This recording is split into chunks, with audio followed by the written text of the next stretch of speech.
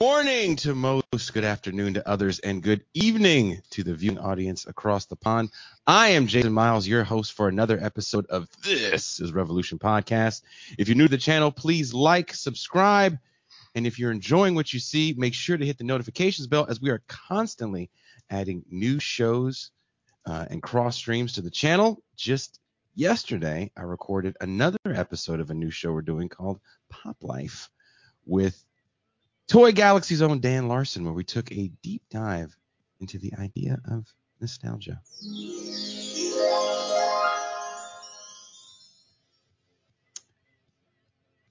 And also for all of those that are new to watching the show, we are also an audio podcast as well. Actually, this show started out as an audio show because I didn't want to plaster this ugly mug all over the net. But alas, things change, and our show is also available still on audio podcasts, Apple Podcasts, Spotify, SoundCloud, and wherever else you get your podcasts. And I have to mention, and I can't forget, that October 23rd, we'll be doing our first ever live show in conjunction with Give Them an Argument with Ben Burgess and Left Reckoning. Give Them a Revolution live show, October 23rd in Los Angeles, California, at the Terragram Ballroom.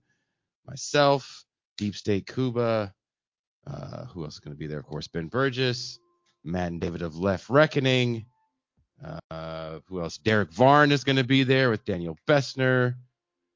A whole crazy cast of characters. It will be fun and enjoyable. There's still tickets left.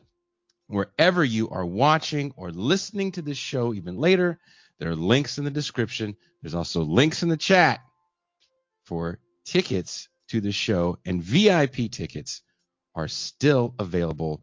That being said, let's bring in the Saturday crew, and we have almost a full crew in the house. Jean Bajlan sadly couldn't make it, but I have my homie, my dog, the man of the Mau Mau Hour. He's back. The Pascal Robert.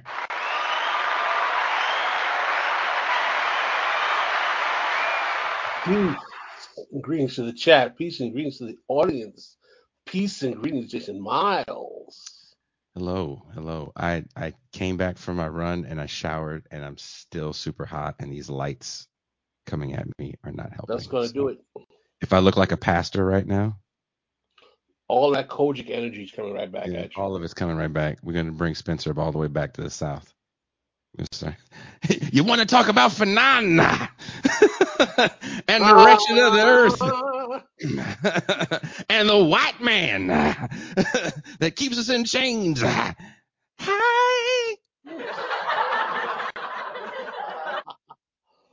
I don't think anyone saw that one coming, and that's okay. That's okay. Also, I want to bring in the producer, the headless, faceless voice of reason, the deepest breather. She is M. Tucson. Hello. I may be a bit congested, but I am here. You know, I was congested as well coming back from Cuba's homeland, and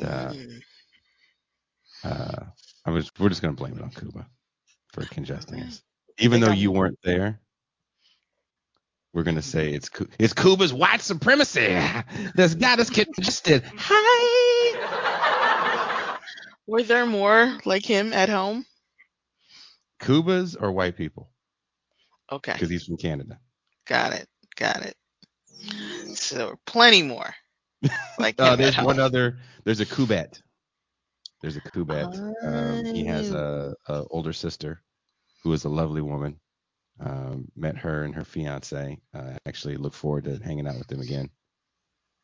Nice. Let's stop talking about the gentleman like he's not here. He is the newly minted, married. I think he's one of the few married middle managers on the Death Star.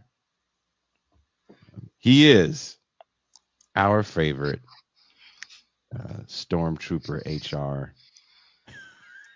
Representative Beef Steak Cuba.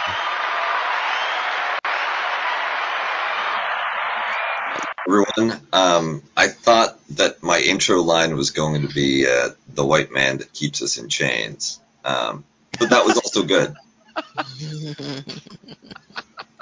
Me. Already disappointed. And for the record, there was another Cuba at the wedding. There You hung was. out with I met the other Cuba. Super European Cuba. the yeah, he's like my older brother in emigration, my younger brother in time spent on the earth. He came over as after high school to study, and we got introduced because somebody's mind got blown that there were two Cubas at the same party. And the name, what's funny is the name isn't even like that uncommon. No, it's not, but mind blowing. We also had two Mishas. Really? Whoa. Yeah, so Is there a Pasha thrown in? well, Gene, right? Gene is the Pasha of the late Ottoman Empire. Right. Mm-hmm. We should have gotten him into the Kuba Misha group picture. Cuba Misha Pasha. So Cuba 2 or clone Cuba has children, and to entertain the children in a house full of adults and to entertain the adults, put on Karate Kid, right? Okay. And the kids were entertained, us adults also entertained. Nostalgia. Heck of a drug. It is. You'd be surprised how many people love the nostalgia. You'd be surprised how many people love the crack. At one point, one of the littler little Kubas, pulled one of the funny little kid moves where you're a parent at a party and you don't want to grab your kid by his shirt and say, "Look, kid, I'm gonna fuck you up." And so he was trying to be cool about it, and so the little boy had to leave with no pants on. I thought that was the funniest shit ever, because that man was trying to keep it together. While his son left the party, just bing bonged out. Felt so bad for that poor man, because he was the only one that kept his kids there the whole time. So Cuba 2, good dad. Good dad. Let's give it up for Cuba 2. All the dads that go to adult parties with their children and don't take them into a quiet room to yell at them when they melt down. You're the real MVPs. Or beat them with shoes. I think he wanted to. Shoes. To be fair, you kind of get that vibe from other Cuba like a lot of the time. You know, there's a list of people. The kids aren't even at the top.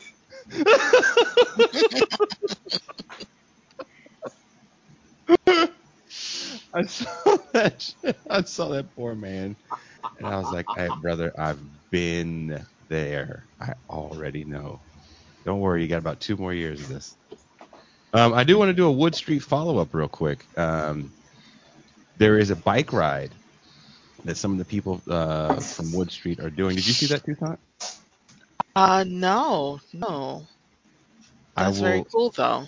They're doing a bike ride from the Bay to LA to build solidarity with the unhoused community down south in Los Angeles, and also to raise money for some projects they're trying to do in the Bay Area, get some money to get some businesses together, get a food truck. That actually is a food desert down there. There really isn't any place to eat anymore because during COVID, the one diner that we had down there that closed at 2 p.m. Closed down. So if Toussaint puts that up, the link up for that, we're going to have those guys on probably in the next few weeks to talk about what they're doing down there in the Bay Area. So shout out to the Wood Street community. And thank you, Armando, for keeping me abreast of the situation that's going on out there. I don't live there anymore, so it's hard to get news about it. Now on to the show, which is a show that we've been looking forward to for a while. We booked this show a while back. About a year ago, we did a show on Fanon with Peter Hudis. Pascal, do you remember that? That was a great show. And today, our guest kind of wants to challenge not so much that show, because we talked about Fanon as a whole. And in this, we're going to talk more about Fanon's work, The Wretched of the Earth. Our guest today, Spencer Leonard, and also our former colleague at Sublation Magazine, is going to talk with us about a recent talk he gave at the Gandhi Center on the Martitian professor Frantz Fanon. Spencer, taking his PhD in Asian languages and civilizations and history from the University of Chicago in 2010. Spencer Leonard is a co-organizer of the conference together with Shah Mahmood Hanifi. He's currently working on an edited volume of Karl Marx and Frederick Engels' writing on Bonapartism and imperialism, and another book entitled Adam Smith in Calcutta. The second of these grows out of Leonard's research on the East India Company's conquest of Bengal and the resultant Enlightenment critique of company empire on the company empire as nothing less than a precipitating cause of the crisis of the British Revolution and thus of the Enlightenment itself. That should get you guys ready for what we're going to talk about. The level we're talking about. Please welcome my friend, Spencer Leonard.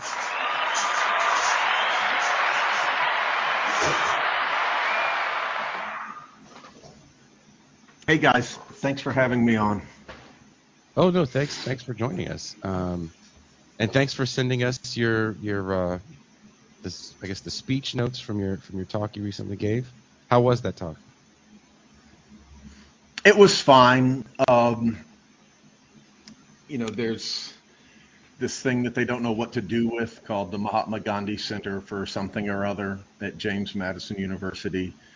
And it used to be headed by an Indian who steered it into basically a Hindutva think tank. Mm-hmm. And as Gandhi always intended. As Gandhi intended. That's a deep question. We'll leave it aside. And now they've turned it into some sort of, yet another, Democratic Party hand-wringing center. And so I just went in there and said what I said, and nobody asked any questions.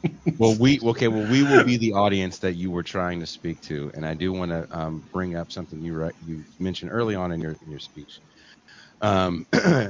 This is a quote from your speech. It wasn't just a Holocaust for Jews. In short, from a left perspective, fascism and World War II meant the decimation of what had been for decades the epicenter of the international socialist movement.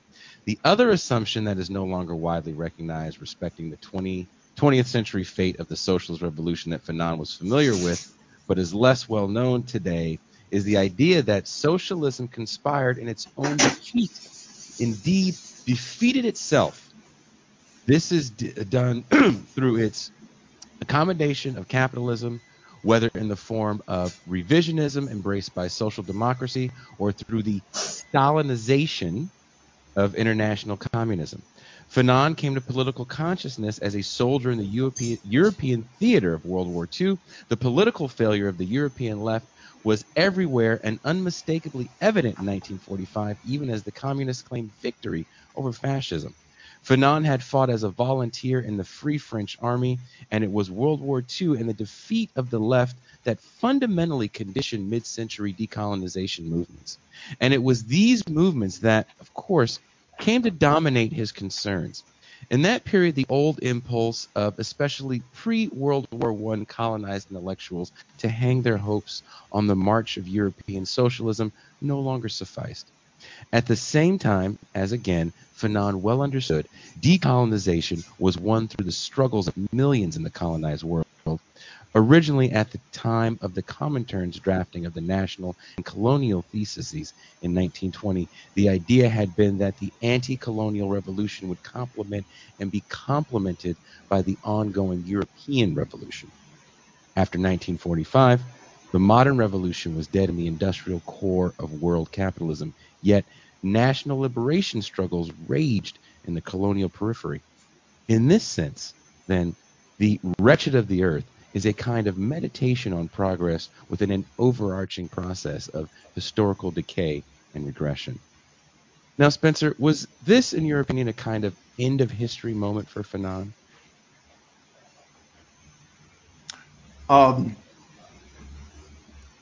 It was, yeah, in a sense, it was. I'm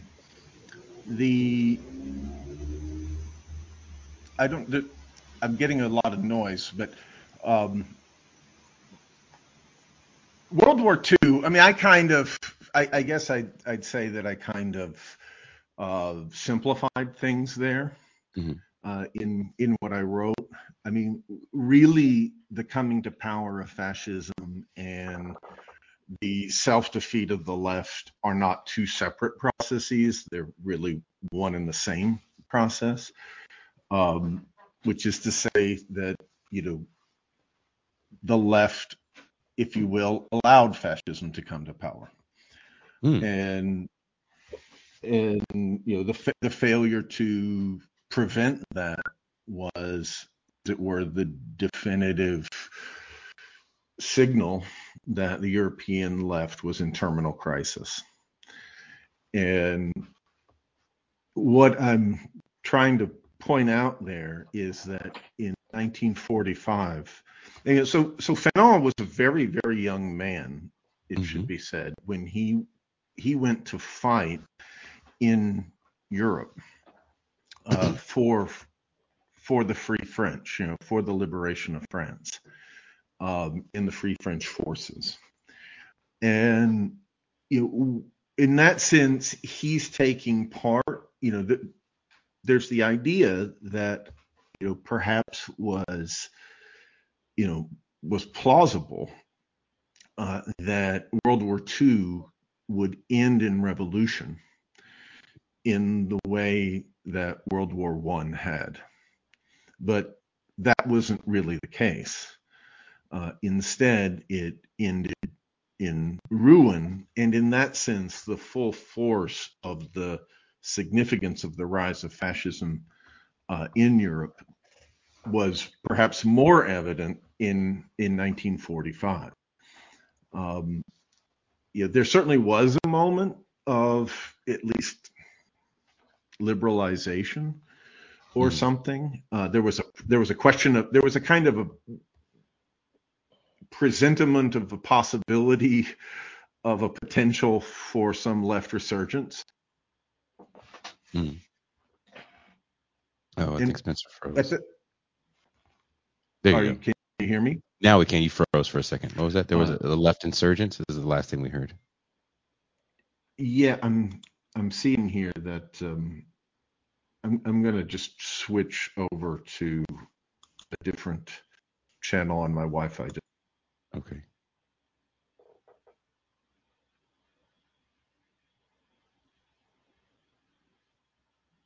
While Spencer's stuck in the no-go zone from Johnny Mnemonic,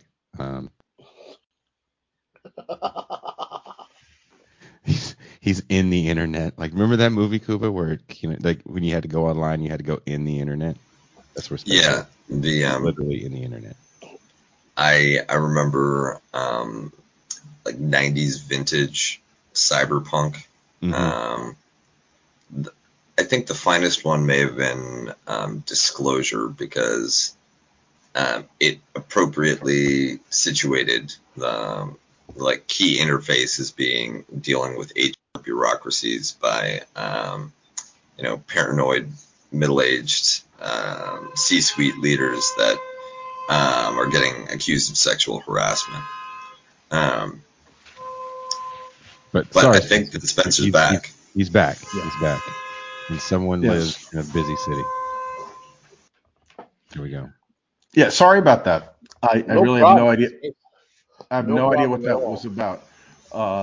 This Wi-Fi, I guess, cycles every 24 hours. It goes and decides if it really wants to do this. So what I was trying to say is that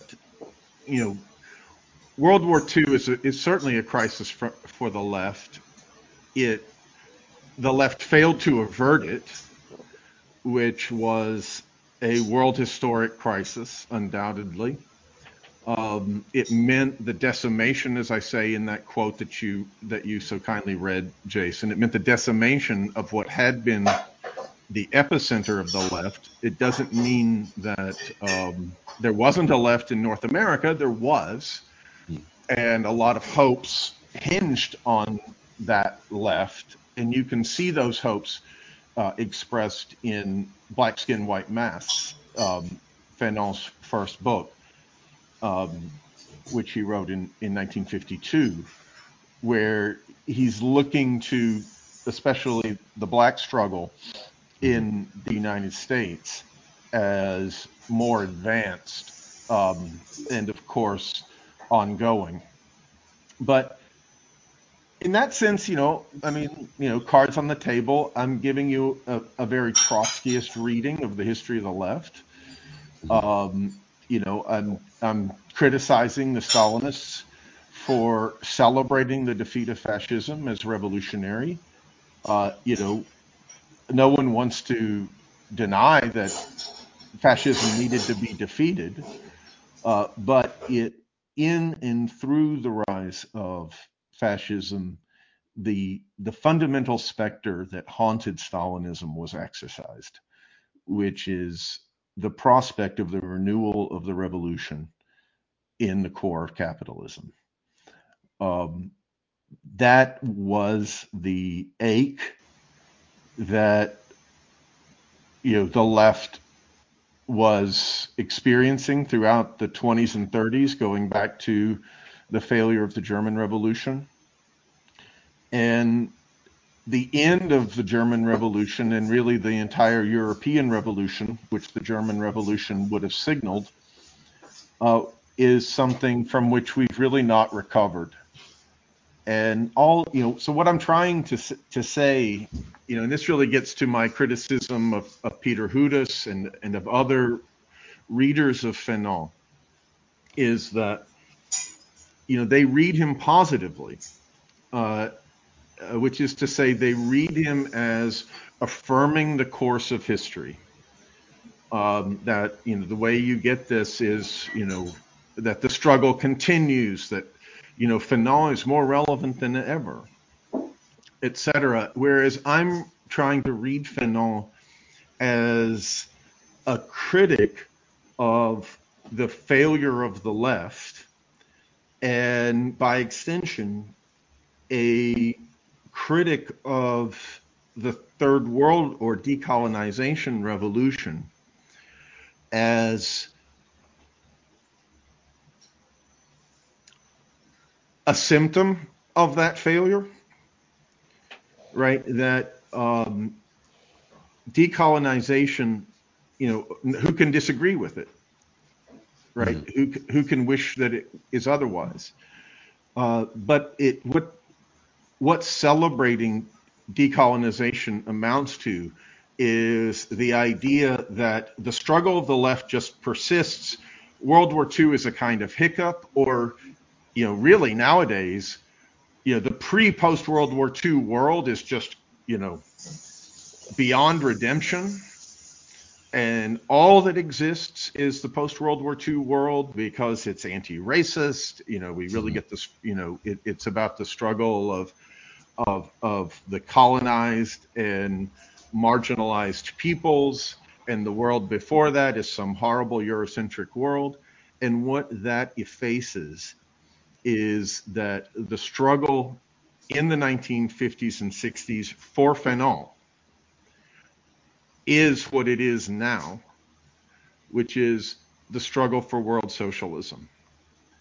And to ignore that what that requires is a reconstitution of the struggle for socialism in the core of capitalism. It's basically to affirm capitalism. You're talking about,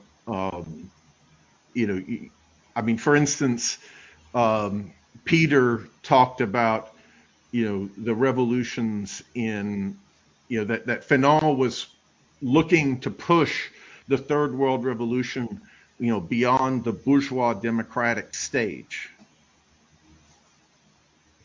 That's not going to be possible apart from its participation in a broader socialist revolution. And Fanon is very aware of that. Fanon treats the Third World Revolution as conditioned by historical regression. His entire argument about violence stems from that. And the whole argument is about how the Third World Revolution, in its own terms, can only produce neocolonialism. That the question of going beyond neocolonialism is a question of the Third World Revolution somehow reigniting a wider revolutionary project, about which, of course, he is both hopeful and agnostic. So he has all these statements, we have to leave Europe behind, right? We have to bid farewell to Europe. The European dialectic is, static. Of course, he's right about that. History has failed in his lifetime in a fundamental way. And he doesn't know how to reboot it, except to say, let's critique the process and the struggle within which we're participating. So he, in essence, accepts the Third World Revolution as the ground of his thought, and then tries to criticize it from within by basically bringing to bear a critical consciousness of the conditions of it. And the conditions of the Third World Revolution are the failure of socialism, or what I just called the failure of history. Pascal? Well, I really wanted to address some of those points particularly, and I'm glad you were transparent in your admission that was a kind of Trotskyist analysis of the history of the left during the World War II era. Mm-hmm. But I think that to say that the project of Fanon was to bring forth a socialist revolution is to erase the fact that a large portion of Fanon's theorization is rooted in trying to reconcile the failures of blackness as a political operating principle in the face of the ensuing post-colonial world. And it becomes easy to reduce Fanon to simply saying he's a socialist, when part of Fanon's argument is that the French socialists aren't worth a damn because they're not going to fight for the Algerians.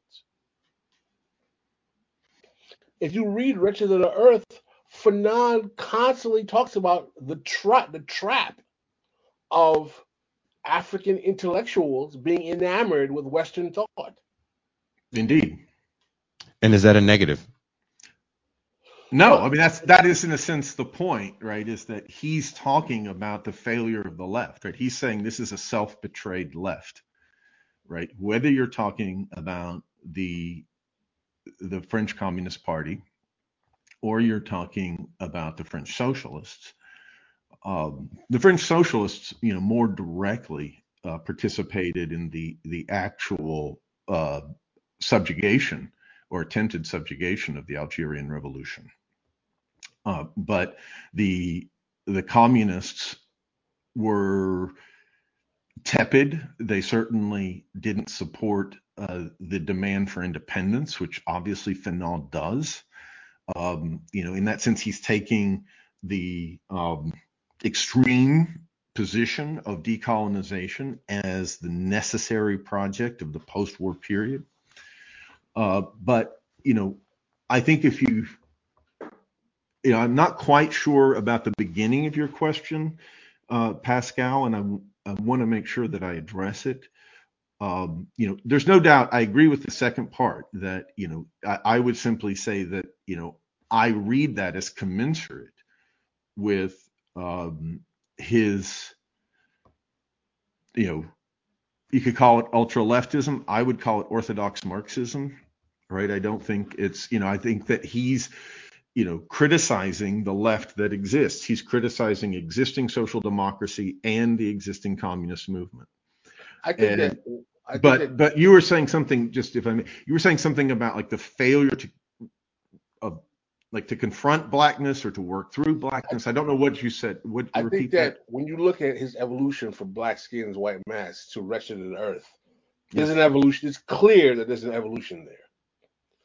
In black skins, white masks, he is dealing with the consequences of black identity in a Western colonial engagement and the psychological consequences of that in that world.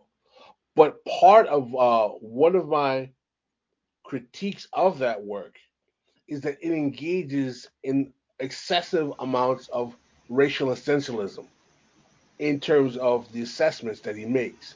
But when you get to Wretched of the Earth, he evolves away from that essentialism and basically realizes that this is a struggle, and I agree with you that this is a material struggle in which the Marxist analysis is important, but it cannot be neglected that there's a particular way in which the material realities of the globe in this post-colonial moment, for colonial moment, if you will, interface with race and demand something simply more than just socialism.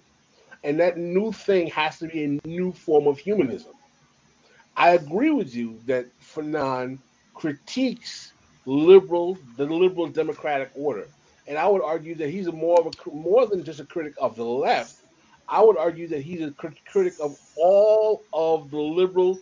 He finds the liberal democratic argument to be a farce in and of itself, and a hypocrisy, if you will. I'd like to just offer something a little different, because the conversation about the failure of the left, failure of decolonization, reminds me a lot of some of the discussions that I was having around the failure of the American project in Iraq or Afghanistan. And where you have great political programs or great geopolitical realignments envisioned,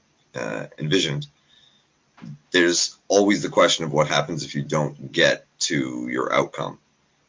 For instance, world revolution requires so many contingent factors, so many places where it can go wrong. What's your fallback position if it doesn't pan out? And in a lot of ways, we go back to the late 19th century and the interwar period as high watermarks of the political agency of the left, especially in Europe. Decolonization and third worldism is kind of the moment of agency of the left in the global south. But in each case, the maximal leftist program, global socialism, is unattainable with the resources available. Now we're in a world where the left is a shadow of what it was like, either in the core or in the global south. And if that's the position you're in, if you have so limited agency, such limited resources, while the liberal global markets elites are still incumbent and still control existing legacy institutions, and mass mobilization is stronger in the hands of the far right and reactionary forces than in the left. Is there a second best outcome? Is there a way that if the left is doomed to fail, can we fail better in using the limited resources that we have to achieve something which might be an improvement over the status quo ante, something that may set us up for future mobilization, create conditions for a systemic breakthrough, or are we just consigned to like living in the ashes of our project, while groups like ethno-nationalists in Ukraine and Russia, the sort of TradCon International, as well as the remnants of the 90s neoliberal elite, go on about attempting their own projects for world systems and political programs. So I guess that's my question. Can we, if Fanon is pointing at the failures of the West, can we fail better? It's a very question. Especially, I want to interject because I don't want you to mischaracterize what I'm saying. I agree with you in that Fanon is critiquing the liberal, everything left of the conservatives is basically up for grabs with Fanon, and is basically viewed as fraught with internal contradiction and failure, based on its adherence to basic humanism. And I agree with you that he makes that critique. I just wanted to emphasize, I didn't want to diminish the fact that he starts from a point that it is the racial subjugation of Black identity that starts this inquiry with him. But he evolves beyond that when he comes to a point where he realizes that is still important to the question, but it is part of a material form of subjugation that still must be reckoned with. But that particular aspect of that racial materiality cannot be denied in its significance. So I think that to just simply reduce Fanon to a theorizer on the need for socialism diminishes his, quite frankly, not to be a race reductionist, his Black revolutionary capacity and importance. Because what makes Fanon an important Black revolutionary for me is that he kind of is trying to get beyond simply the racial element of the need for Black revolution, and tries to get to a point where we need to have a human revolution. Okay, you guys, you've got to let me answer here. Yeah, please. You've put so much on the table, and I'm sure that we're going to spend most of the next however much time, you guys just going to be repeating these questions, because I'm not going to possibly answer everything here. But what I would say is that in response to Pascal, is that the question of racial equality and of geopolitical subjugation, anarchy, inequality, i.e. global imperialism, understood as a colonial order. I think imperialism is not just a colonial order. I think it's a metropolitan state order as well. It has to do with the rise of the militarization of the state, the concentration of power within the executive, the crisis of representative government within the metropole as well. And you guys can read my forthcoming volumes on Marx's analysis of imperialism and Bonapartism to find out all about that, those connections, the question of, if you will, Bonapartism in the core and global imperialism. The point is that the question of race, and especially as a North American question, and global empire, which of course gets reposed in the post-war period as the American question of race, and I think New World slavery and Jim Crow, that question is concentrated in the United States as a political question. That comes to, as it were, fuse with the question of American-led neocolonialism. in the post-World War II era, right? Now, what I want to say is that these questions are, first of all, I strongly disagree that Fanon is a prophet of a new humanism in the sense of some other humanism, right? Fanon understands, in my view, that the Enlightenment already grasps that human differences are products of history and society in a fundamental way. Fanon was a student of the Enlightenment from an early age, and he quotes, at crucial passages, at crucial points in Black Skin, White Masks, for instance, Hegel and Kant.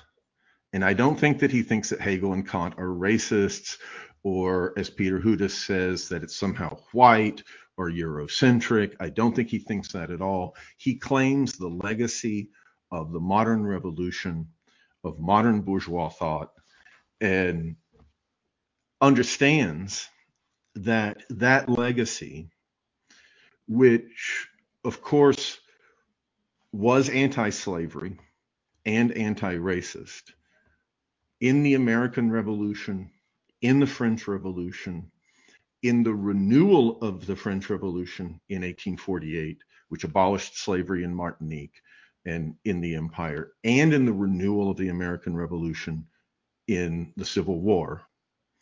Over and over again, this question of the reassertion of the bourgeois revolution, both in its, as it were, bourgeois revolutionary moment and in its crisis phase after 1848, is taking up the question of the universal emancipation of man. And I think that he's, as I say, very aware of that. And the problem is that the fate of that liberalism, of that Enlightenment legacy, is carried by the project of socialism.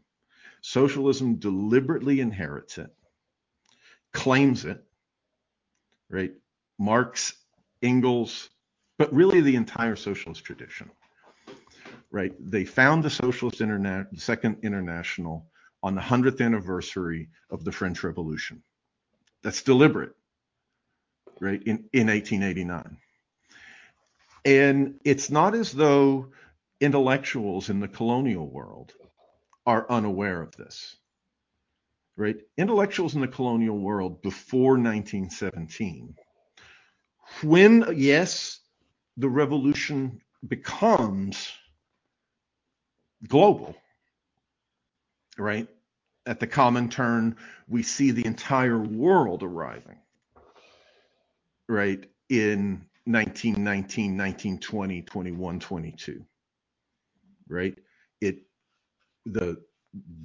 The face, if you will, of the leadership of the socialist revolution and the actual development of organizations around the world, in China, in Indonesia, in India, in Vietnam, ultimately in the Arab world and in Africa. Of course, there is a global communist movement that I would say participates in the crisis of global communism after the failure of the German Revolution. But before that, there were intellectuals in the Middle East. I know very well from India. It's one of the nice things about being a scholar of South Asia is that you can see a highly literate intellectual class experience colonialism over a century, almost a century and a half before the outbreak of World War I. They were, these people were not naive, and they were not simply collaborators, right? They understood what Fanon still understands, which is that the fate of the modern revolution, the fate of Africa, the fate of South Asia, the fate of Southeast Asia, etc., is bound up with the rise of the proletariat in the industrial core. And that carries with it, as if you will, and this might sound a little provocative, the promise of colonialism. The promise of colonialism is the creation of a global emancipated society. The realization of, if you will, 1498 is the creation of a global humanity. And socialism inherits that project, right? It isn't just a project of, and I think, that Fanon's critique, for instance, of negritude is that as that project is collapsing in Europe, the question of Black identity is, if you will, replicating the prevailing regression, right? So as you guys talked about with Peter, Senghor says that, the Negro is emotional as the European or the white man is rational. And that is obviously a racist statement that's sort of affirmed, right? It's a quotation of Gobineau, who's an arch reactionary of the era of 1848. And I think that Fanon is saying that in this sense, negritude has the potential to reproduce the collapse of the revolution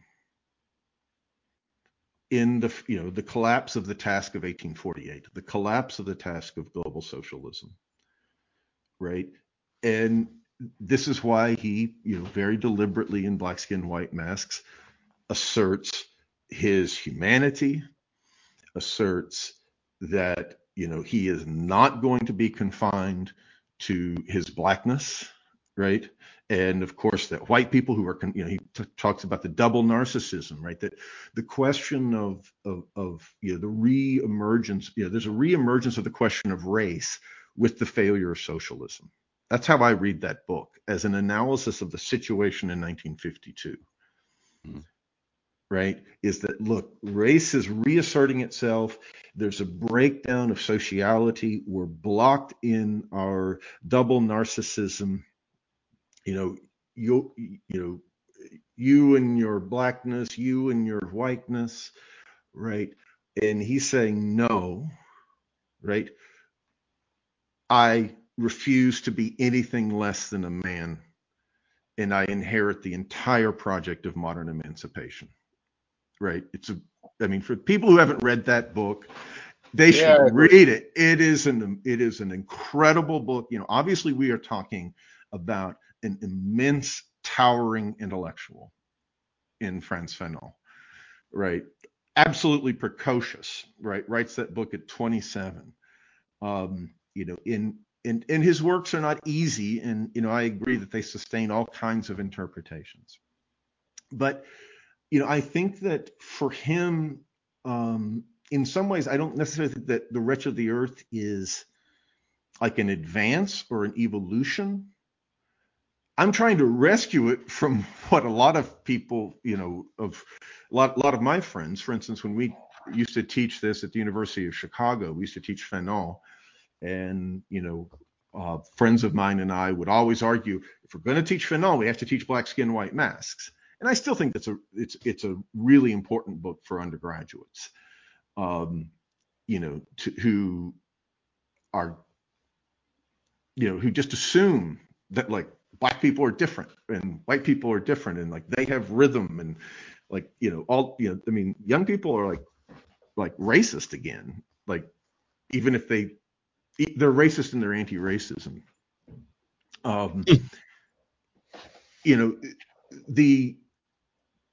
The question of Wretched of the Earth that people would say, oh, Wretched of the Earth, he's like capitulating. Friends of mine have certainly made this argument. You can, for instance, read Sunit Singh's wonderful review of the new translation of Black Skin, White Masks, in which he makes this. It's in the Platypus Review. Great article. But he says, Wretched of the Earth is, it's a capitulation to sort of Black nationalism, third worldism. And he kind of quotes Eldridge Cleaver, who says, every brother on the rooftop can quote Fanon. There's no doubt that, the reception of Fanon has been overwhelmingly the reception of The Wretched of the Earth. And I'm trying to rescue it from that reception and to say, well, he's acknowledging, in a sense, the further degeneration of the global situation, or, if you will, its turning point. And this, I think, Kuba, I can't begin to get, to talk about like the present, except to say that, what I'm trying to say about Fanon is that he was the eminent dialectical critic, or the negative dialectical critic, of the Third World Revolution. And that revolution, it's a post-war thing, but he really takes it up, and I think it's interesting to talk about why he does it as an African thing, right? He scarcely ever talks about the decolonization of Asia.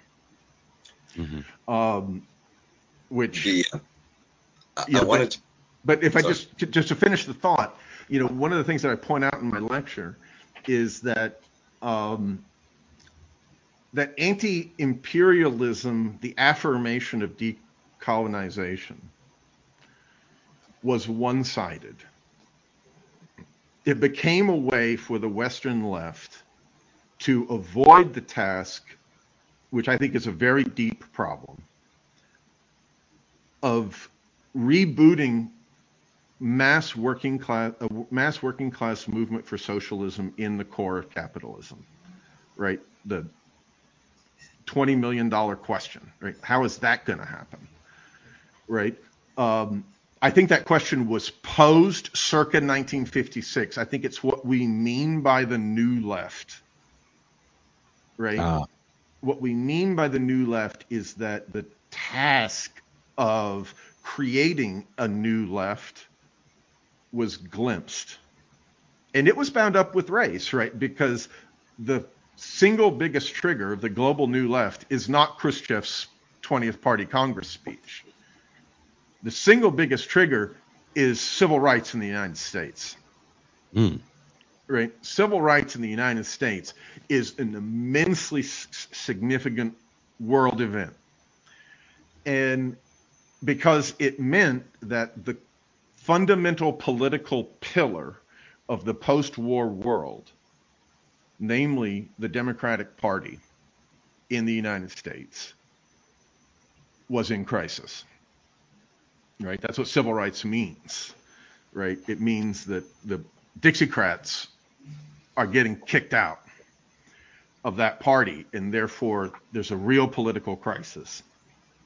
And I think that, by certainly the end of the 1970s, right, it's clear that there is no new left, that the new left failed to create a new left, and that its affirmation of decolonization, it results in the uncritical affirmation of decolonization results in the complete degeneration of decolonization, right? So that even the anti-colonial movement, what does it look like? It looks like the Iranian Revolution,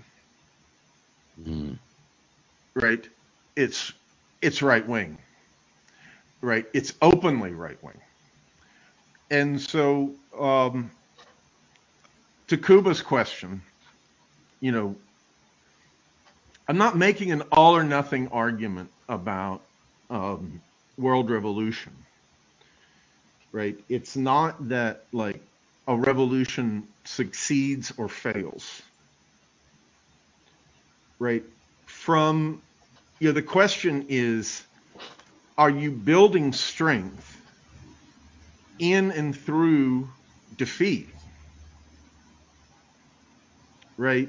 As Rosa Luxemburg says, all is not lost so long as we haven't lost the ability to learn from our defeats, right? In fact, it's in and through political struggle and defeat that the proletarian revolution develops. It's its only, as it were, school, right? How do you learn what capitalism is?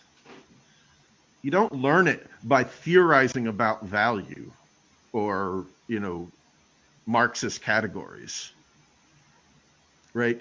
You learn it in and through trying to overcome it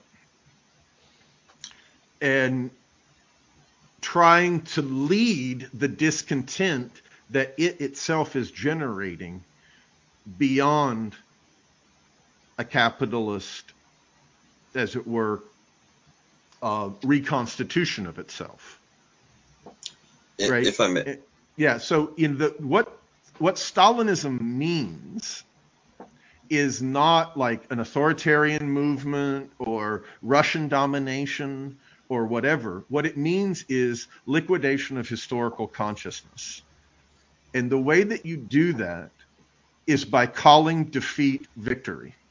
You can't learn anything from a defeat if you call it victory. And that's why I said, as soon as the most relevant form of that, as far as this lecture, as far as what I'm saying about Fanon is concerned, is the Stalinists claiming that they defeated fascism in 1945 as part of the upward and onward development of global communism. That's a lie, right?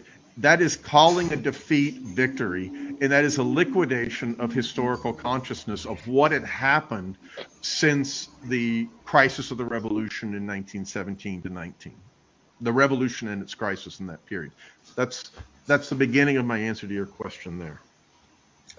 Okay, let me follow up on some thoughts, because you gave us a lot there, and I'll be reacting to bits and pieces that might have come and gone 10 minutes ago.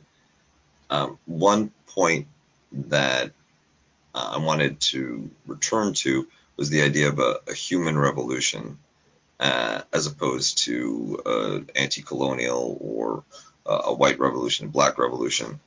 And it made me think that the fundamental lie of colonialism, most explicit in the French formulation of the mission civilisatrice, is that the colonizer is rational, the colonial subject, the colonized, is irrational, and the colonial process, colonization, imperialism, are going to be the school of rationality for the wretched of the earth outside the light of French Enlightenment, which is, of course, an ideological justification for conquest and plunder. The lie of decolonization is that the colonizer is perhaps irrational because of their deep-rooted racism or commitment to the imperial order or other ideological motivations, or perhaps rational, but in that extremely exploitative way, that they're lying about their goals, not about their capacity. And the anti-colonial movement is the rational one, and that's where a lot of the sort of left anti-colonial fusionism comes from, a kind of Marxist template combined with local anti-colonial indigenous empowerment. And I think that eventually we get to the point where neither side is rational, right? You have some material drives of particular groups within societies, of particular individuals sometimes, that then get interpreted through the ideological frameworks that are available and are often uncommensurate with one another, uncommensurable with one another, which is where you arrive with Frantz Fanon to this will be settled by force. Because if both sides are unable to communicate and deal with each other as rational agents and try to find a living arrangement which can reduce potential loss and suffering, then only force can settle the question. Another point that you made, Spencer, is that the fate of colonial peoples is closely tied to the proletarian revolution in the core of the industrialized world. And I think that from a strictly material and coercive perspective, unless you have the core, it's going to be very difficult to get any ambitious project off the ground in the periphery, because the core will always be there to either deprive you of the economic oxygen you need to survive, to manipulate the international system against you, and in extremis to intervene directly. And the real threat to the core is not decolonization, but its own internal leftist movements, and primarily based on working class mobilization. Well, if you said that leftists learn by defeat, then we should be the smartest people out there. But I gotta give some credit to the neoliberal motherfuckers, because if they read Marx, they're like, yeah, this proletariat is a threat. Let's just deport them all to China.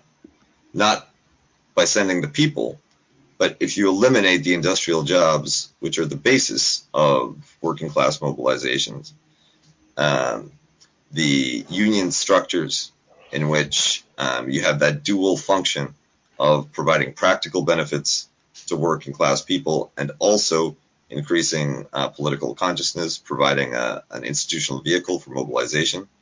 If you can just banish all of that, then the people can stay, but they're no longer going to be proletarians. They're going to be a much more easy to manage and a much more desperate and a much more self-destructive kind of mass underclass. If that's the case, then the countries that we really should be looking at are the ones which have retained enough of an industrial working class base to potentially produce that kind of movement in the core. China, Japan, industrializing Asia, and Europe look a lot better than the US and the UK in this case, simply because they still have unions, they still have working class consciousness, and the material foundations for some kind of leftist mobilization en masse through the working class, rather than a hodgepodge of identitarian groups, largely steered by co-opted liberals from the PMC.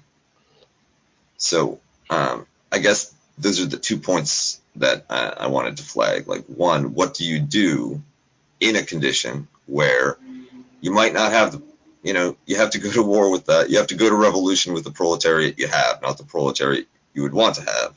Maybe the proletariat you need is somewhere else. And the second is... you can't ask anything more. Okay. That's a lot. I'll leave it there. Especially if Pascal's going to ask anything. Sorry. Come back to me. One of the places that I see a major agreement I have with you is in what I sadly I think Wretched of the Earth contributes to this phenomenon, is the development of third world fetishism that takes up in the left during the late 60s, early 70s period, that causes many leftists who are frustrated with the rise of neoliberalism and the pivot away from the kind of Bretton Woods standard to indulge in this kind of almost kind of like watching what's going on in Malaysia and all of these other third world places, because they can't organize the working class in their own country. And that reality still exists amongst a large segment of the left. I'm not saying that we shouldn't be internationalists. Of course, we should be internationalists. But many of these comrades are completely uninterested in dissecting the way in which capital is dealing with labor or the lumpen proletariat in the industrial core. And what you've seen, Pascal, is that the millennials who were so frustrated, in that sense, I think that a lot of millennials would agree, right? Their sort of foundational experience was the anti-Iraq war. And they just said, I can't deal with like the world's problems, right? I'm just going to talk about Bernie Sanders and universal health care here in the United States, right? We can't, like, so in a sense, what's happened is that, in response to, the kind of empty cosplay, solidarity of an older generation, the younger people don't even, they don't know anything. I mean, it used to be like, when you and I were younger becoming leftists, that to become a leftist was to get an education in what's going on in the whole world, right? And to learn about movements and parties, et cetera, and histories from all over the world. It's obviously, how I became a South Asianist, was as in some way out of that impulse. And I, with young people, it's just like, very, as it were, national, and you can get this sort of patriotic socialism and all this stuff. So there's a crisis around internationalism, whether it takes the form of third world solidarity or it takes the form of a kind of, self-liquidating preoccupation with the domestic political situation. Now, Kuba, I'm not, I can't quote exactly what you said with respect to the problem with decolonization, but I simply want to say that when we read Wretched of the Earth, what you get from Fanon is these very insightful analyses of the trajectory and dynamics of the anti-imperialist revolution, which are, he's primarily a student of the Algerian War for Independence, but he's also a student of all of the decolonizing movements in Africa.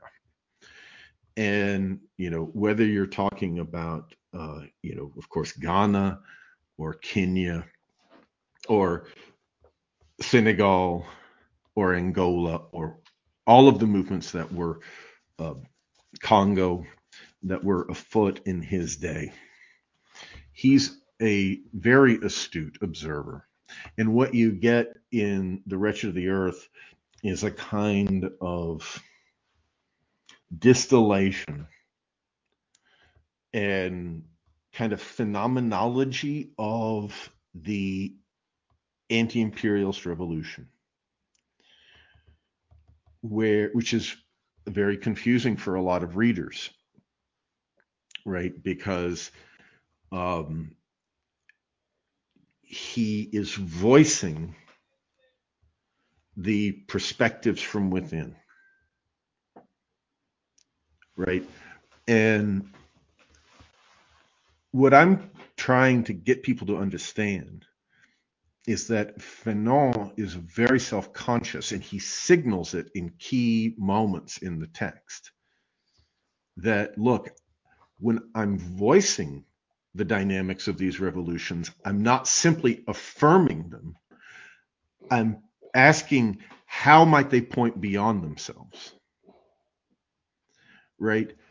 And so, in their own terms, he never identifies the programmatic route to the success of the Third World Revolution. Nowhere in that book does he say, this is how this is going to succeed. Mm-hmm. right? This is the class that's going to lead it, right? He'll say the peasants are going to lead it. They're the most revolutionary class. And then he'll say, well, actually, the lumpen proletariat is the most revolutionary class. And then he'll say the proletariat is a crucial, will play this crucial role in the revolution. And then he'll say, the peasantry are not going to lead this revolution to the end. And the lumpen proletariat are exactly what Marx said they were. They are, whatever, the scum of society. They're going to, they're going to be the supporter of any dictator who tries to hijack the revolution. And the proletariat are entirely, they're entirely compromised by their links to the metropolitan bankrupt leftist parties. And you read it and you're like, what is this guy saying? Mm-hmm. Right? Because he's exploring, it's this relentless in many kind of multifaceted. Each chapter, I think, is almost like a take of the contradictions of this revolutionary movement. Right? And that's what I want people to see, is that Fanon, you could say it's like liberal in the way that we all must be liberal, right? We have to accept our time. The movement's here. The potential's now. Where do they point? Right? And what Fanon is saying is, well, the potential here and now is conditioned. It's regressive. People are violent. It's driven by resentment, right? He even quotes the Bible, right? He's a good student of Nietzsche. He knows exactly what he's saying when he says the watchword of the revolution is the first shall be last and the last shall be first, right? He's saying, this is going to be a big, messy democratic movement that's driven by resentment and discontent and mistrust and ethnic divisions. And even when you think that the national movement is dissolving those ethnic divisions, it's giving rise to a new form of ethnic nationalism, right? It's not starting, it's liberal in the sense that it's starting from like where we are. At the same time, it knows that we're not starting de novo. We're not just starting from like, pre-capitalist conditions or something like that, right? It's not enough to just say that the colonial world is pre-capitalist, right? Or semi-feudal or something like that, that it has gotten this far but no further in some sort of, march of progress, some kind of Stalinized conception of, everyone is somewhere along the stage, some stage along the path to socialism, to the inevitable destiny of man. No, these are situations that are highly regressed. Just like in the core, there's that regression looks different, right? The regression is there around the world because the global revolution is in collapse. And that means the actual disintegration of social relations, right? And so it's a kind of, as I say, it's a negative critique of the dynamics of the revolution to see how they can begin to turn the situation that we find ourselves in into, how can we turn these liabilities into assets? And of course, the most fundamental fact of the post-World War II world is that any revolution to succeed is going to be straight, in a sense, inevitably and straightforwardly a world revolution, right? Just as an aside, this question of learning from defeat is not like a question of like learning your lesson by being like a historian and like seeing defeat in history, right? It really has to do with the party form and the role that a socialist party plays. And so, I could say that Stalinism is like the liquidation of historical consciousness, but of course there are organizational dimensions to that, right? To the liquidation of the party form as such. As to like what is the core of capitalism, I agree that we really kind of don't know. I don't agree that there's historical consciousness somewhere, or that there's a proletariat somewhere, or that there's socialism somewhere, just not in America and Britain. I think I don't agree with that. I don't think that socialism is any less liquidated, elsewhere in the world than it is in the United States or in Britain. I think that the question of, we all know the crisis of American global hegemony, but I think that it is still very likely the case. I mean, there would have to be a major revolution within China for China to lead a global revolution. I think, ultimately, of course, no one nation is going to lead. We need to think about the reconstitution of international socialism. But I would strongly push back against any notion that the most, I would say to the American left, building a socialism in the United States would be an immediately globally significant event. It would transform geopolitics radically, immediately, right? It would change the Israel-Palestine conflict. It would change the situation in the Ukraine. If there was a party for socialism in the United States that was rooted in millions of working class people, and that wasn't simply a capitalist party seeking to administer capitalism, like the Democratic Party, but was in some way an inheritor of the American Socialist Party, an inheritor of the Second International, that would be an event of world historic significance. It would be a hearth and home issue in sub-Saharan Africa. Yeah. It would be a hearth and home issue in South Asia, right? There's no underestimating the significance of rebuilding socialism in the place that still produces the culture of the world, that is still the center of the global film industry, of the global culture industry, of global education, of global intellectualism, right? To think that there's no, I don't think that,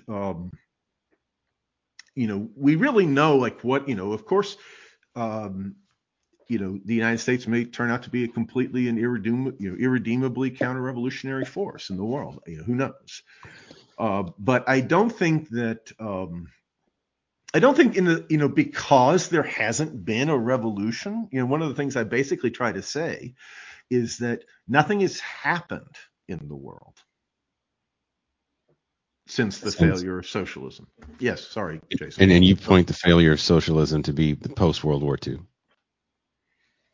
Oh, I think it's it's World War II is cashing it out, right? Hitler is as it were,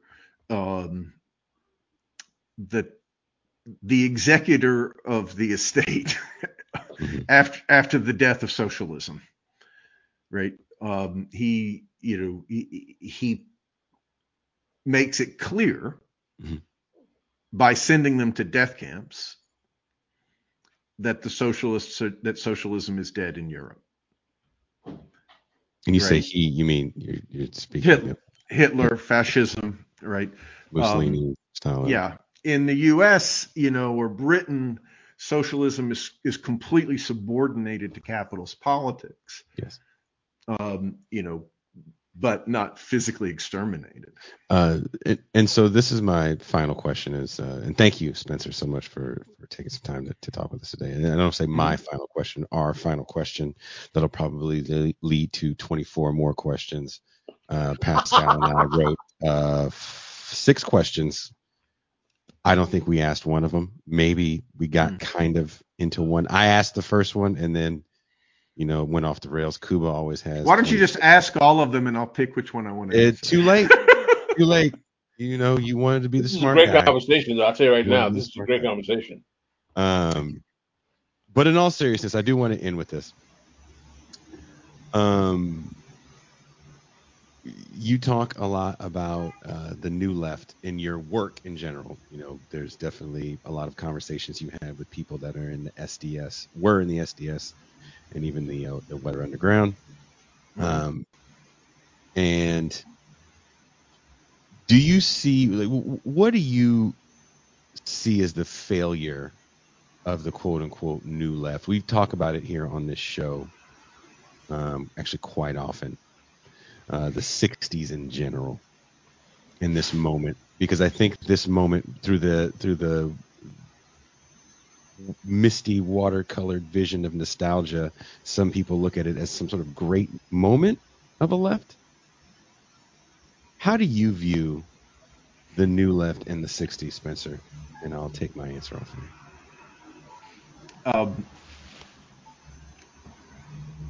I mean, that is haunting this question, of Fanon, because Fanon, I would say that Fanon is really an American writer. His reception is overwhelmingly American. But he's certainly a New Left writer. He's a global New Left figure. And what I'm trying to suggest is that the critical dimensions of Fanon are liquidated in and through his reception. And that in a sense, we have to scrub away that reception to get back to it. The most fundamental failure, I would say, of the New Left is its self-monumentalization. That we, and again, as my generational cohort, Pascal will know this very well. We grew up in the shadow of the New Left in a fundamental way in the coming of age in the 1980s and 90s. And the problem with the New Left is that they never acknowledged that they failed. What they told you was all about their success, right? Bravo. Right. So they told you that that everything was terrible before they came along, and they ended racism and they ended sexism. And, nobody wants to live in a racist or a sexist world. Even, nobody could live in the past. That's certainly true. But the point is that in capitalism, progress is the form that the reconstitution of capitalism takes. Right? That progress is the way in which society regresses. It's capitalism 3.0 as opposed to 2.0, right? Now with 10% less racism.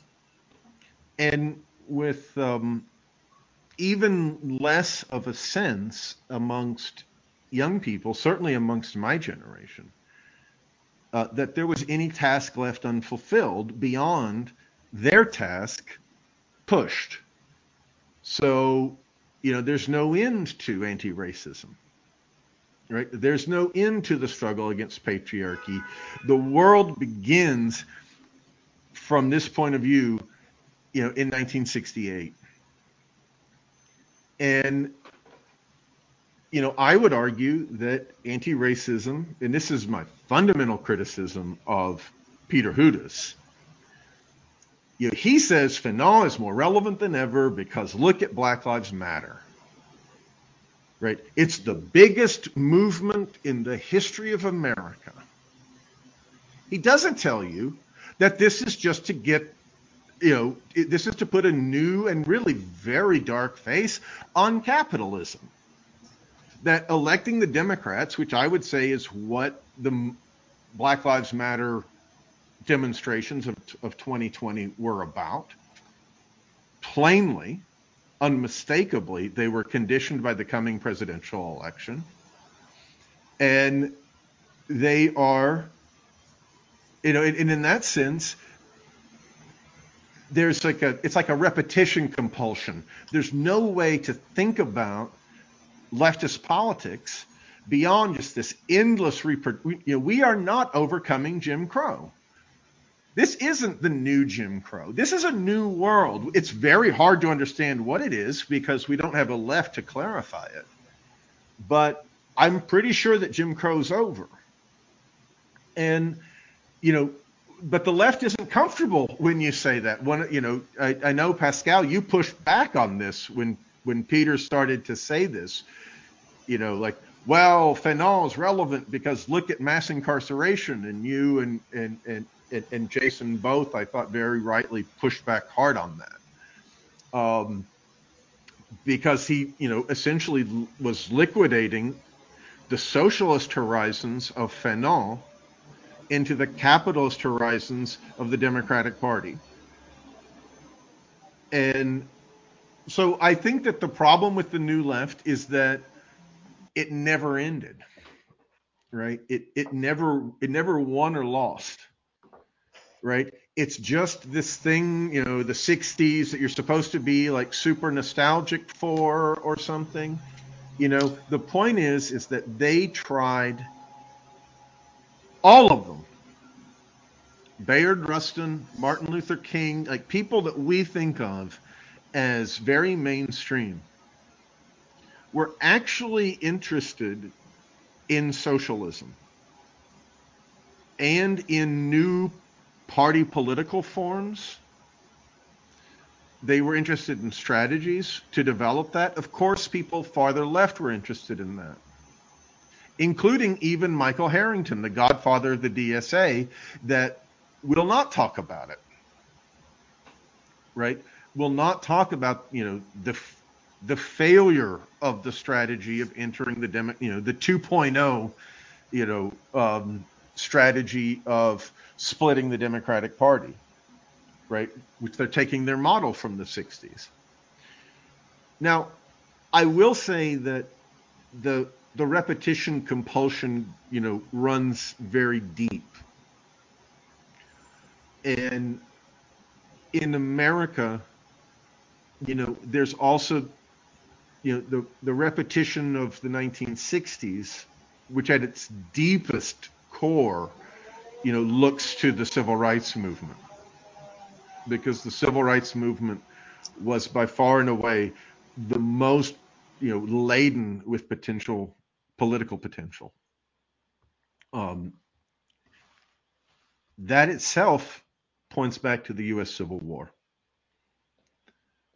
right? It points back to the way that, our Constitution, our Bonapartist state, our legal order is really a fundamental product of the last revolution. And that last revolution in the United States, of course, is the Civil War and Reconstruction. And I think that creates a lot of confusion around this race issue, et cetera. And you can kind of see it in the way that people allied the question of Jim Crow and slavery, et cetera. Yeah. So when you talk about 1968 and the failure of the New Left, one observation that I'd like to make is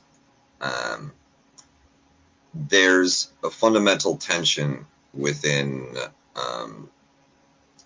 capitalist liberal democratic societies between solidarity with a collective struggle and the opportunity for individual advancement. And what you had with the 1968 generation moving into the 1970s is a great deal of youthful enthusiasm on the part of young college-educated people who generally had a lot of resources and who generally were white, for the notion of collective advancement, universal advancement, emancipation of particularly disenfranchised or marginalized groups, which lasted until a lot of them started pushing 30 and realized that for them themselves individually, the door was open for individual ascent within a system that remained hierarchical and unequal. And one function or one happy outcome for that particular group of monumentalizing the 1968 New Left is that it gives you ideological leave to put aside collective struggle and organization for the sake of your individual advancement. And that is a strength of this variant of. Or you could just leave it to capitalism, right? Capitalism could complete your revolution, which is, I think, what neoliberalism is, right? Is it neoliberal? Go ahead. Sorry. That's how you square the circle, right? Many people are fundamentally uncomfortable with cognitive dissonance. That you live your life, you earn your rent one way, doing one thing, but your values, your inner life, your social world point in a completely different direction. So you have two sets of clothes, two sets of slogans, two sets of values, two sets of ideas. A lot of people can't handle that. And they seek some kind of reconciliation.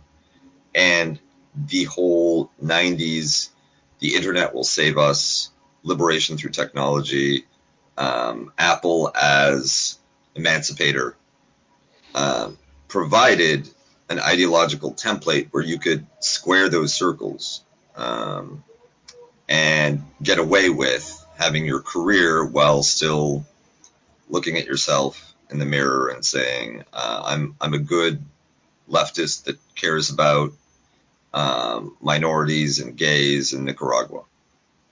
I think the film that typifies this the best, for those who remember, is The Big Chill. Say more. How so? It's been a while since I watched it. The Big Chill is a movie about literally 60s hippies who were growing up in the 80s after one of their friends committed suicide, and how they're reconciling all the left liberal politics they had in the 60s with their kind of reactionary posturing and careers and aspirationalism that they start to take up in the 80s. Right. Sorry to Bother You actually also has that a contemporary take on that forced, right, that decision point where capitalism is willing to reward talent if it's put to profitable purposes for a capitalist, and the tantalizing offer of advancement, comfort, affluence, power, status is always available for people who are willing to walk away from the left. And it's a challenge because many people on the left also, you're here because if you're working class or if you've been frozen out of existing systems of patronage and privilege, honestly, a steady income, some status, sounds kind of nice. And absolutely necessary. Absolutely necessary for survival by itself. And one of the challenges that we have in this bombed out, hollowed out, no party structure, deinstitutionalized podcast internet left is how do we, with scant resources to even keep people, even keep, if you pardon the expression, cadres doing this full time, then how are we going to help members? How do we, if we can't help ourselves? And I'm not proposing any kind of solution. That's not really my role. I'm more a black pill depressive guy. But that is a challenge that organizing the left will need to manage or overcome. Right. So, in a way, I mean, I think that, neoliberalism is the capitalism that the new left built. Ooh, I would, Spencer, painful. that, again, like if we think of capitalism as politically constituted, and it is politically constituted, it is not just some economic system and then there's a politics, right? It requires to be reconstituted as a state and political order. And its only resources for that, as I said before, are the discontents that it itself generates. And the discontent that mid-century capitalism, Fordist capitalism, produced is the new left.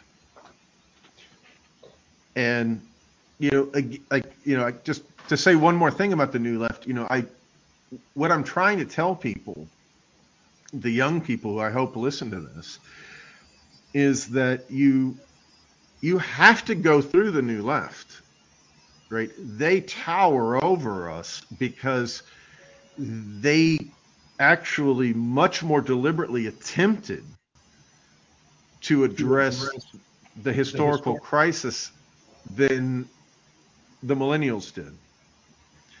And so the way that we think about the history of the left, the way that we think about Karl Marx, the way that we think about Hegel, the way that we think about Fanon, it's all shaped by those intellectuals of the 60s and 70s. If you see a book on Marx from 72 and you see a book on Marx from 2022, read the one from 72. It's going to be better, except for mine. Almost and that's very generally the case. You can learn a lot from that leftist generation, but their ideas, their revolution exhausted itself into neoliberalism. Neoliberalism brought, there's no denying it, tens of millions, hundreds of millions of people of color, of women, into the labor market or into sectors of the labor market where they had never been well represented before. Right? It's not just that like it was an attack on unions, an attack on the working class, and a counter-revolution. The attack on unions that we think about in connection with Reagan and Thatcher was connected to the overcoming of racism and of sexism. There's no doubt about it, right? That's where the left and neoliberalism are dovetailing, right? The organized working class couldn't manage its own growth and survival and development as a force in the absorption of the massive absorption into the labor force that American society, for instance, witnessed in the 1970s and 80s and beyond. Now, what I'm trying to, what's hovering over this conversation is that neoliberalism is now like way down the road of crisis, right? Way down the road of crisis. We have difficulty designating what post-neoliberalism is, because it's so hard to see ourselves in the creation of history, right? So it just feels like a kind of a unfolding of the crisis of neoliberalism that society scarcely participates in, or certainly that the left scarcely participates in. And in that sense, the world it's very hard to recognize like what we're entering into. But we do know that things like Trump, the crisis of the party political system, Trump and Sanders in 2016, are clearly late expressions or late symptoms of a deeper social crisis that's been going on for at least since the 2008 financial crisis, but I would argue even before that. So we live in a very opaque world, and what I think it's important for us to do, Kuba, is I think that we look in the young people, or maybe I don't know how old you are. I guess you're probably a millennial. I think that Kuba and I are in our 40s. I see. Right. So what we're looking at with like 35-year-olds, like it is, really the millennials as a whole, and I think that the younger people are participating in it. Gen Z or Zoomers. There's a lot of cynicism and demoralization and depoliticization. And, obviously our powers are poor and limited. But, to the extent that, what we're trying to do is educate young people who presumably listen, is I think giving them like a critical, a critical, historically informed take on like, look, this is what we're going through, rather than telling them, a Sunday school story about how, the lion is lying down with the lamb and everything's, Biden's in power and, soon we're going to build back better. I think that a lot of young people in the last 20 years, at least for a moment, like they heard that call, that dreadful call of freedom in themselves, right? Which doesn't make you happy. It doesn't have to make you unhappy, and it doesn't have to make you poor, and it doesn't have to make you live a life without love or friends. And sometimes people use leftism as an excuse to be unhappy. And it doesn't have to be, it shouldn't be, right? We make friends, we find lovers, all the rest, maybe through our leftist activity or other means.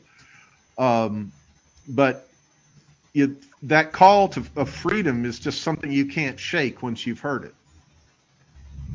In my experience, right? The question does come like, okay, like I want to be good to my friends, and I want to help my mother, and I want to help my wife, and I want to help my brother, but at the end of the day, what am I contributing to the achievement of world socialism is a question that's posed itself for me, right? And I think that, as a, whatever degenerate, sort of proletarianized intellectual, whatever we are, it is our first obligation not to lie to the young, right? And to try to help them to gain as much clarity, which I think is the only way to stop them from suppressing that sense that they had, that invitation to the left, that invitation to addressing the tasks of history that they felt over the last over the last 2 decades, in a way that is clearly coming to an end, right? And so, I think it has to be, they have to, you have to channel it into like a life of thinking and a life of honest. Fanon is he's a great teacher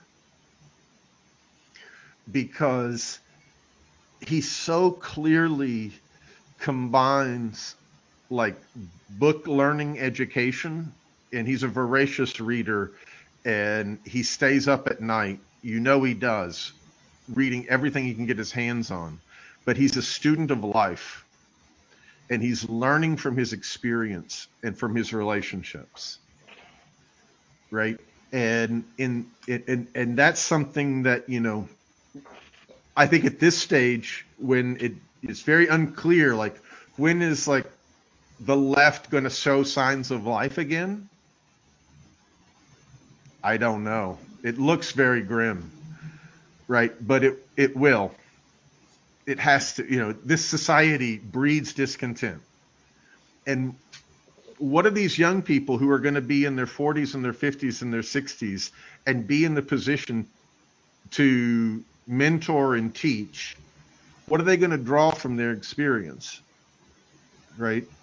Just to say a word about it, one of the things I was so upset about with Sublation Magazine is that I saw that as an opportunity of guiding people's education in a time of depoliticization and demoralization.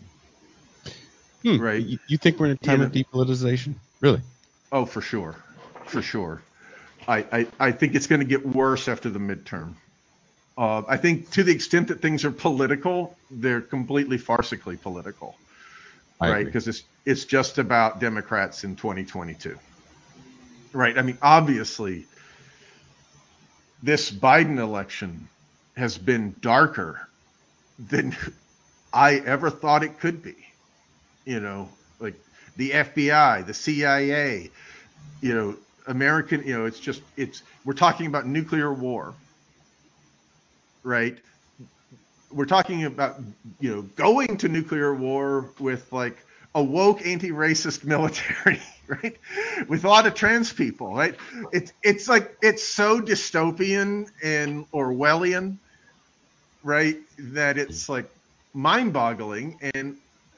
And I think that, a lot of people are just checking out. They're looking for satisfactions in private life, which are, they're always there. And I'm, as I think Kuba was suggesting, you have to find those. It's not just two hats that we wear. I don't talk to my mother like I talk to my wife, like I talk to my friend, right? We got many slogans and many relationships, right? But there's also the one of like, what am I in history, right? And I think there it has to be like a very stark project of no lies and no bullshit affirmation. So do you think we're returning to a kind of 90s moment of?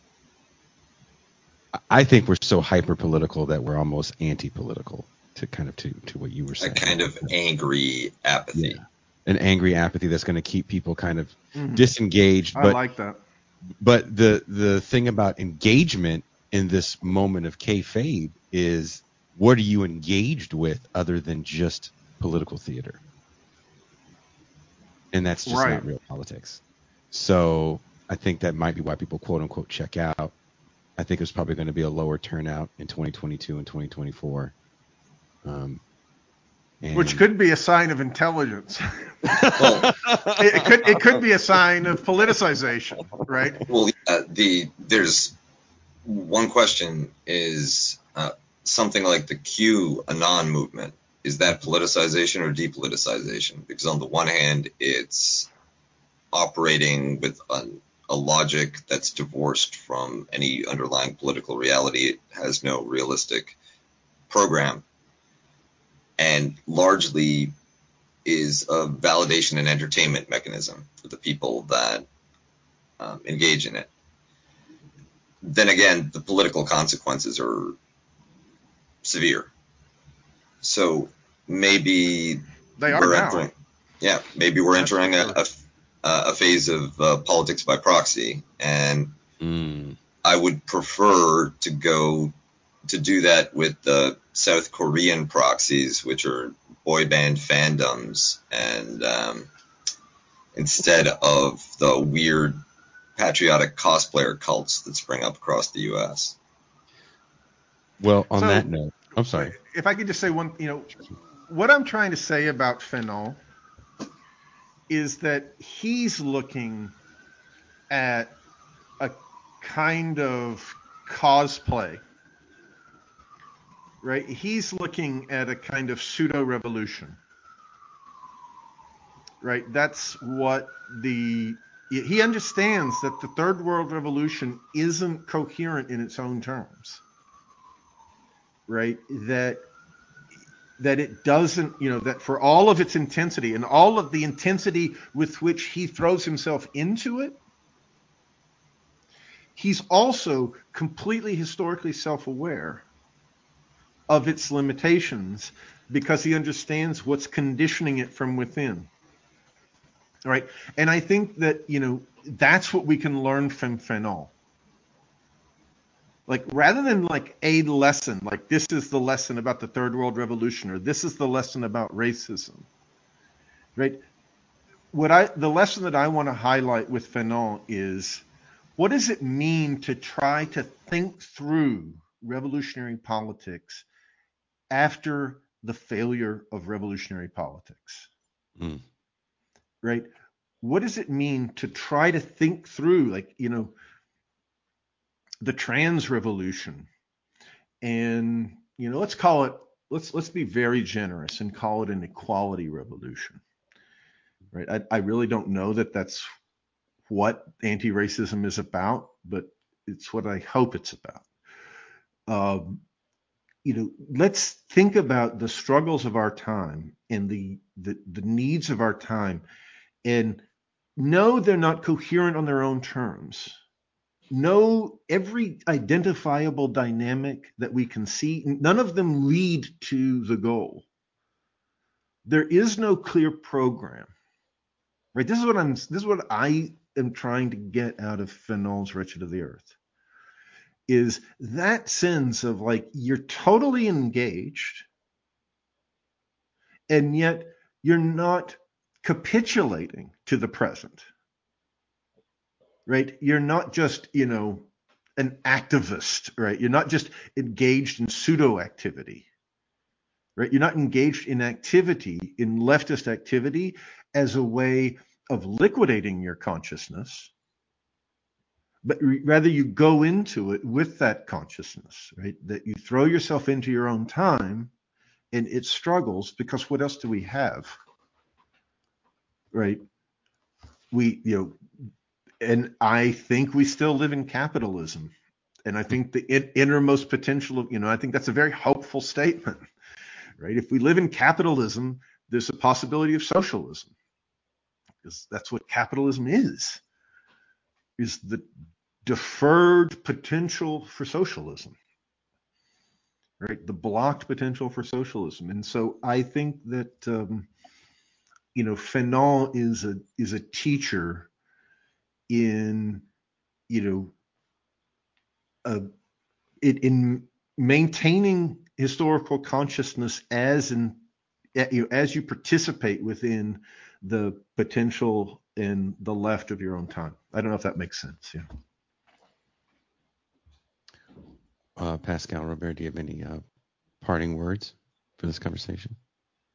I actually enjoyed the conversation a great deal. I felt that the discussion about Fanon was at a caliber that I have rarely seen in online spaces, regardless of the disagreements. And I found Spencer's position quite elucidating, and you definitely made me reconsider some of my positions and thoughts. And I also liked Kuba's additions and questions as well, and it was overall very insightful. I'll be very honest with you. That was my opinion. Kuba? I was I mean, Francis Fanon, as Spencer pointed out, is heavily assigned in American colleges and universities, and I had that book on my syllabus as a student and as a teacher more times than I can easily remember. But today, this was a new take, something I hadn't heard, and something very enriching. And I think that the questions that we open up are important ones, unfortunately, ones without any clear or comfortable answers. But it's how do we take the insights and start building that program, or at least give the tools for younger people to start putting the program together in the context that they have to live under.